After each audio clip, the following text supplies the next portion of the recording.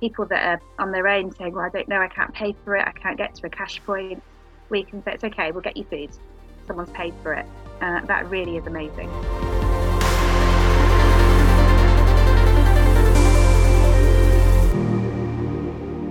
Rachel, thank you so much for being here. So Rachel, you're director of the charity Befriend, right?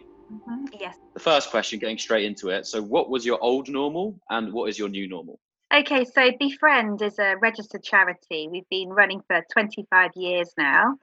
And we do befriending. So we support older, vulnerable, disabled people who live alone and don't have family to support them. And we do this through volunteers visiting them. We do weekly visits. People go and visit them, take them out to the shops, take them out to a local cafe, to a local park, and provide them with social support. They might just go and have a cup of tea, go and have a chat, but it's companionship for people that otherwise would have nobody else. And now, I mean, overnight, really, everything completely changed. We had one day we were writing to everybody saying we need to, wash hands a bit more. We need to just take extra precautions. And then within a few days, we were saying we've got to stop all of these visits and not do any face-to-face visits at all, which is huge for the people we support who go from week to week seeing nobody anyway, who are isolated, and at the moment maybe the only person they would see would be their volunteer. To now not see them at all is obviously huge. We are providing them with telephone support, so the volunteer will still ring them sometimes twice a week just to keep up with them, see how they're doing. But of course it's not the same. It's not as much as regular actually seeing them face to face. It was on that Monday, wasn't it, where we kind of came out the weekend and things pretty much changed on that Monday, right? Yeah. What did that 24-hour period look like for you? Initially, it was very, very busy because we realised, okay, we've now got to write to every single person and let them know that we can no longer visit them. We were obviously concerned about them. We needed to have the right information in that letter so they know where to go if they need help. They know they can still contact us on the phone. And just so they can understand that we will not be able to visit them, that the volunteer will still contact them. But then there was another problem that came to my mind, and that is how people are going to get shopping. Because actually, it's one thing to start with if a neighbour might pop round and help them and they can give them cash. But then after a while, people are going to run out of that cash. And if they can't go out to a cash machine, people will have no access to their money. That brought some concern that people might resort to trusting people with their bank cards. That carries very high risk. So my concern was how people will get shopping, but how they can pay for it as well. So not just for the people we're already supporting, but for any people in the borough, older, vulnerable people that need our support, we set up an emergency shopping service, which we did really overnight. And I put a call on Twitter, on Facebook for anyone to donate so we could have a fund, an emergency pot for people that didn't have the money to pay for their shopping but needed it. I mean, in less than 24 hours, we raised over £1,000. We're now up to over 2,200. It's going up all the time. Donations from amazing people in the community. So we've got that money to use. We don't have to, people that are on their own saying, well, I don't know, I can't pay for it, I can't get to a cash point.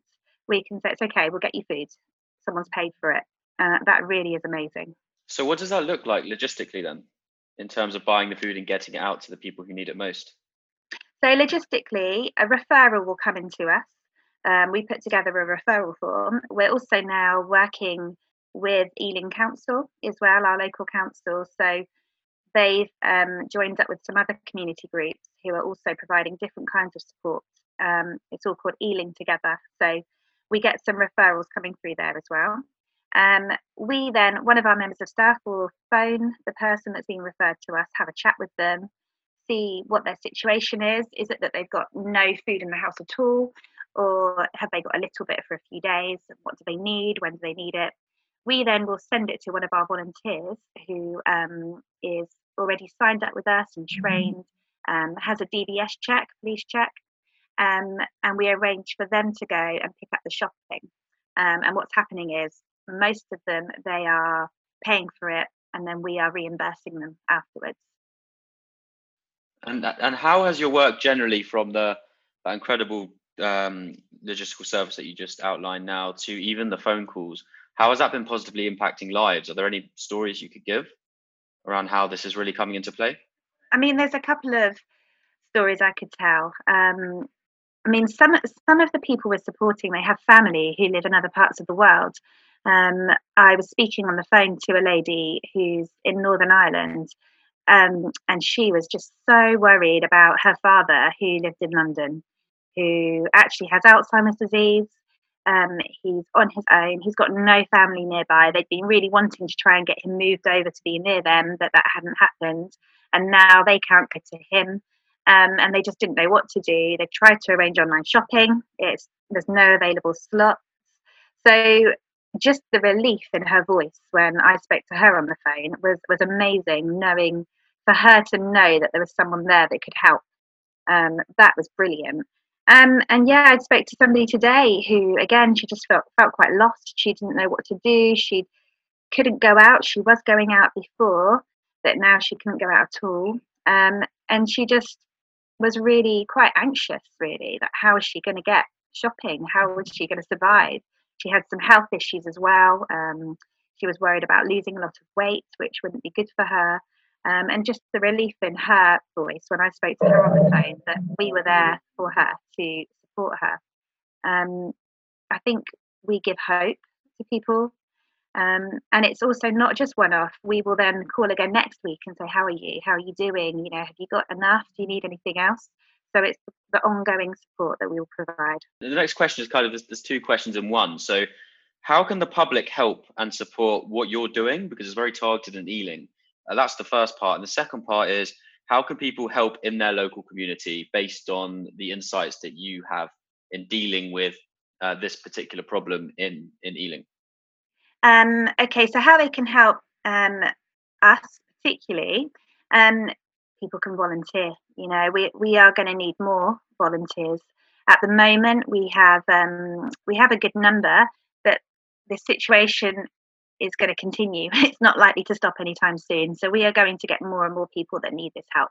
So people can sign up to volunteer. People can donate. And they can actually do all of that through the Ealing Together website, which is, I've just written down, that's ealingtogether.org. If people are local, they can go to that website and sign up. That link will be in the description. Okay, brilliant. Thank you. And just thinking of how people can help each other in their local communities. I mean, it's one of these times when people do want to help other people, and that's brilliant. What we would say is, for one, if you've already got an existing relationship with somebody, that's really great to help them. Some people are going to be nervous if they've never seen you before and you're knocking on their door. So if you're not in Ealing, there may be other charities in your area that are doing something similar, because sometimes people are nervous about just accepting help from somebody they've never met before. The other thing is, if you are wanting to support a neighbour who's on their own, make sure it's not just you. Make sure there's a group of you, because tomorrow you could get ill, you could have to self-isolate, and then that person won't have your support anymore. So it's trying to make sure there's a group of people providing support. Don't take anyone's bank card. Contact the council, the local council, if people don't have access to money and need shopping. Don't take anyone's bank card. But keep an eye on people, really, and look out for your friends, look out for your family, look out for your neighbours. It's horrible times. We'll get through it. Really excellent points, especially around the not taking cards and ensuring there's a group. That's a really good point. What positives do you think have come out as a result of the COVID outbreak? If you can answer that, if you think there are any positives that's come out of it. There are positives. Before this started, I had been thinking I really want to get the voluntary sector in Ealing more joined up together. We're all very busy doing our own individual things. We're not always the best at working closely together. And I was thinking I really want to get us working better together. And now through this, we are, we are doing a huge joint effort working together to support people. I've had many Skype meetings with different voluntary groups, and hopefully that can now continue because we've got to know each other a lot more and we've got a good relationship. I think that is a really, really important thing, that the voluntary sector is strong and united in all of this. And also just people's generosity. I've been overwhelmed not just by the financial donations, but the volunteers that are doing shopping. I've had people that have been to 3 or 4 shops to try and find the things that someone needs. They're not just going to the local shop and finding it's not there and giving up. People have been going all around the shops to try and get everything. They've gone above and beyond what we'd expect of them, which is really, really amazing. Yeah, it's been amazing to witness across the board, like not just in the UK, but across the world, kind of communities coming together. It's been really incredible. So, all right, Rachel, thank you for your time. I want to end on 3 power questions. So the purpose of the questions are, I'm going to ask, you're going to answer. Don't dwell on it too much, kind of answer from the gut. And then I'll move on to the next question. Okay? Right. What shifts would you like to see in society after COVID-19?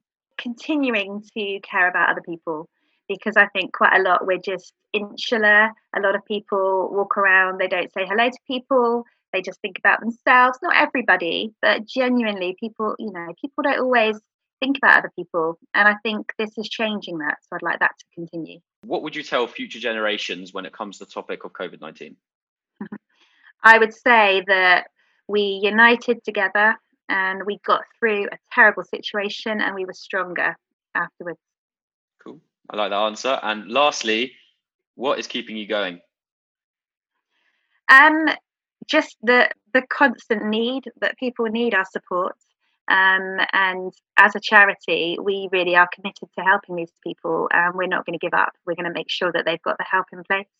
So if people need it, we will keep providing it and supporting them. Amazing. Rachel, first of all, thank you for your time. And second of all, thank you for all you're doing. Keep it up. It's been incredible to chat with you. And yeah, if anyone's watching this, you can click the link below. You can donate, learn more. And I hope that the kind of insights that Rachel gave in this conversation can help inspire more people to kind of continue in the legacy of what you're doing. So thank you very much for your time. Thank you very much. Anything else that you felt was unsaid or that you'd like to say? Just good luck, everybody. We're all in this together. It's all unknown. And I think actually, yeah, look after your mental health, everybody. I think that this has the potential to really affect people mentally. It's completely unknown circumstances. So look after yourselves as much as looking after other people. Do look after yourselves as well. What are you doing to protect your mental health? Is there anything that you're doing? Personally, well, I have downloaded a couple of books on my Kindle because sometimes I can just become really absorbed into a book, can take my mind off everything else. I have to say the last couple of weeks I've been working almost non-stop, but I'm hoping this weekend I can have some time to read and to just relax a little bit. Cool. Well, I hope you manage to switch off. It's hard, isn't it? Because all the days, the concept of weekdays and weekends is completely non-existent now, isn't it?